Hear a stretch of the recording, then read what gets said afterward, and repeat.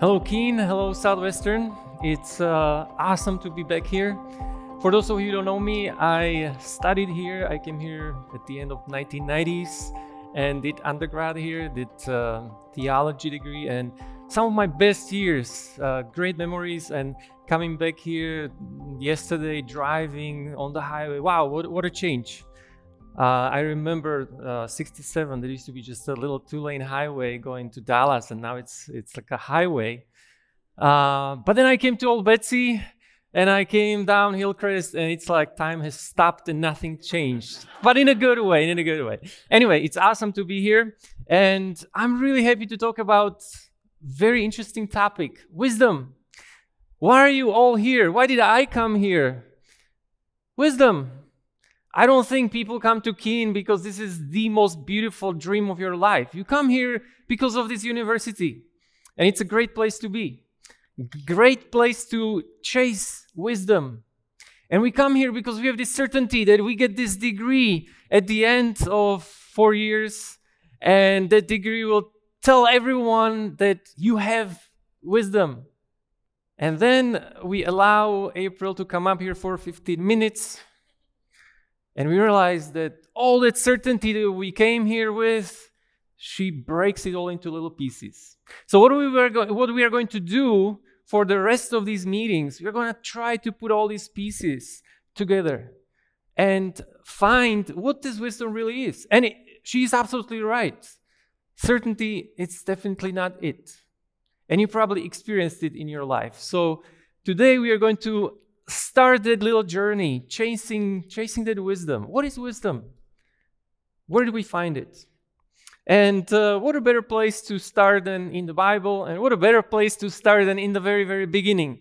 Of course, wisdom, we can go to many, many places, but let's just start from the very beginning of the Bible. So open with me, book of Genesis. We'll start in chapter 1, verse 1. And even though that most of you probably know this chapter by heart, open it with me anyway.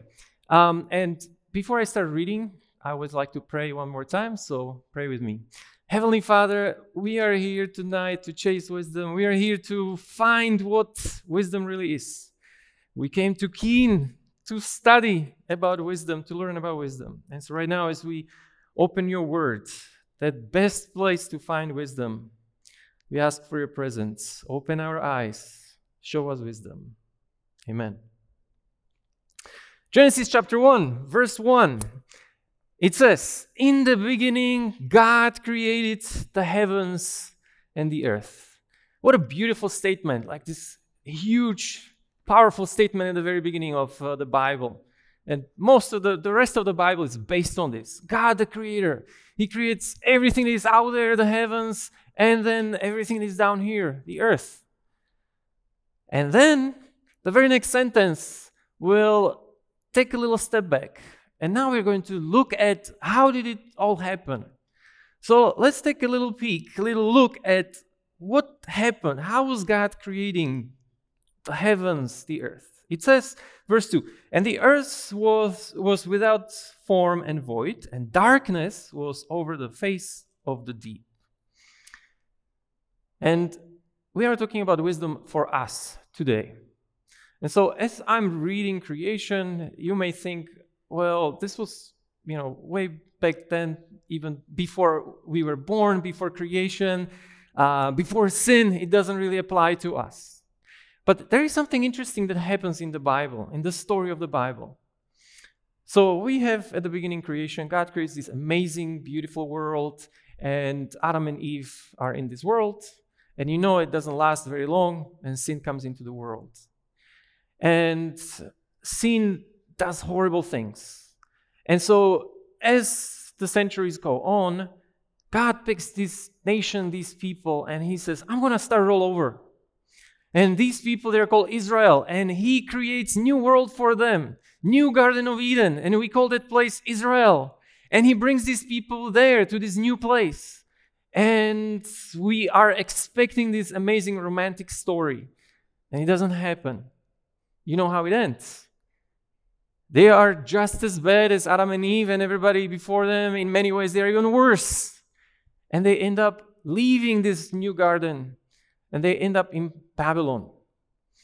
And when they leave, and we look at this place, and Jeremiah looks at this place, and he describes this place. And he looks and he says, and the place was void, was empty. And he says, and there is no light. And he quotes from this text. And now we realize that what sin does to this planet, to this world, it takes it back to pre-creation state.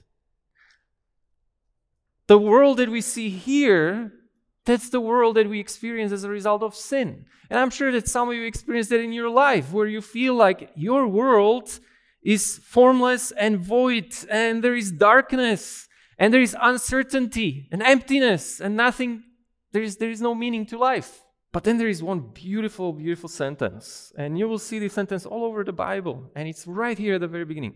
And it says, and the Spirit of God was hovering over the face of the waters. You know, it's amazing that every time when people sin, every time when we see some destruction, some horrible things in the world, you know where is God? You know, we would expect him, I'm going to go home to my beautiful heaven and I'll wait for you until you fix it. No, God is always there. Just like here, it says, and the earth is formless, void, empty, darkness, waste, and God is there. Right? And then verse 3, it says, and God said, let there be light. And there was light. And God saw that the light was good. As you're reading biblical texts, there are certain ways or certain helps that the authors left us. And one of these keys to unlocking the secrets and understand the text is repetition. You don't need to know Hebrew and Greek. Those are all great and awesome. And if you have time, learn them. But even if you don't know any of those, repetition is easy. You can see it in your English, Spanish, Korean Bible. And as you're going from the very, very beginning, the authors start leaving you this little string that you can follow.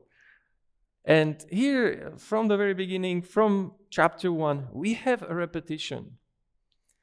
And this repetition is here. And God saw that it was good. You know this chapter. You know this story. And I'm sure that you've noticed how much it repeats. It repeats to a point that it annoys us. It's like, come on, author, you already told us this. We know. But he wants to make sure that you notice.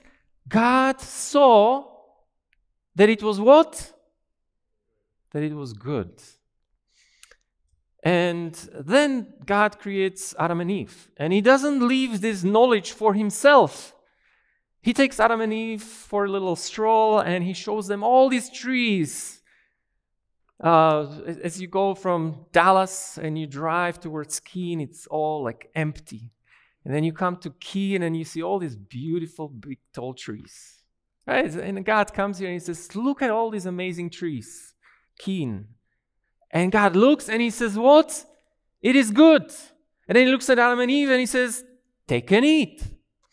But God is not one of those professors who don't even read your assignment and he'll just give you an A and, it's a really easy class because it doesn't matter what you do, you are going to get an A.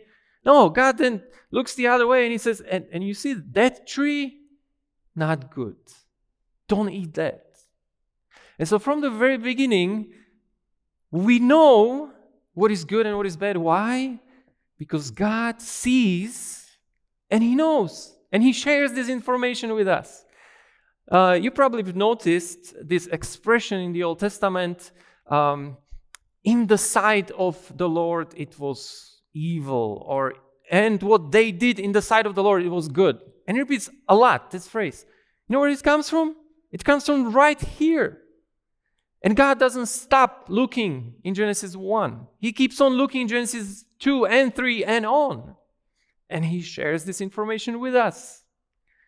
And from the very beginning, we start looking for some certainty. We start putting these broken pieces together. And you know where is the beginning of wisdom? Here in Genesis 1.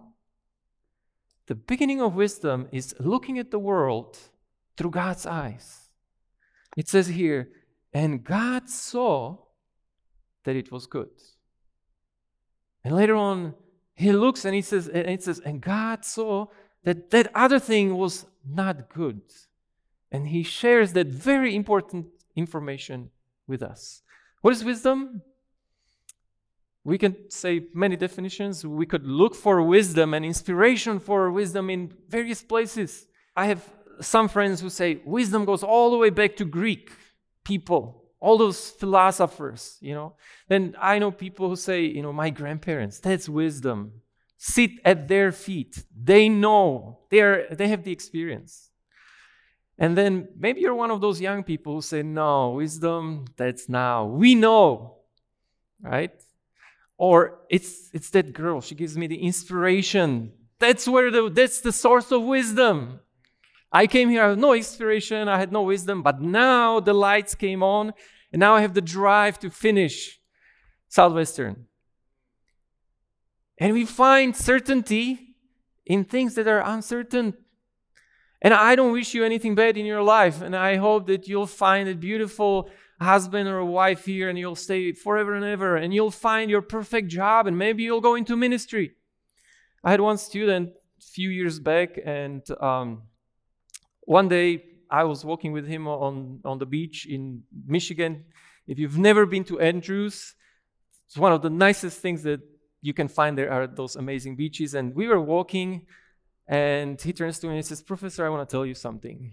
And I looked at him, it's like, and he started to be very serious. He was like a funny guy. He would always joke around. He was when the class started, he would always say some joke and everybody started laughing. That was him. And he said, "I want to tell you something. I fell in love with another woman." And this is a pastor. This is a guy who was on fire on ministry, absolute certainty in wisdom. He had a wife, he had 2 kids. And then he started looking around and he saw wisdom and he saw inspiration in somewhere else. Where is wisdom? From the very beginning, there is only one wisdom and one source in this broken mess. And from the very beginning, it says, and God saw. What is wisdom? Wisdom is to be able to see the world through God's eyes, not through my eyes. These days, the world tells us, if you can find wisdom, if you can find that source of your happiness somewhere else, go after that. Change, leave, do your thing. But then God comes along and says, look at the world through my eyes. Let me share what is wisdom with you. So for the rest of these evenings, we'll keep putting all these pieces all together. Tomorrow night, Michael will show us in chapter 3, how do we see this world through God's eyes? How can we chase these wisdom sources? Our Heavenly Father, thank you for sharing what you see with us. Thank you that you didn't just keep it for yourself, but you told us what you see through your eyes. And so right now, as we are trying to find wisdom, as we pay a lot of money for wisdom here in Keene, please help us find that real, true source of wisdom. Please give us wisdom. Amen.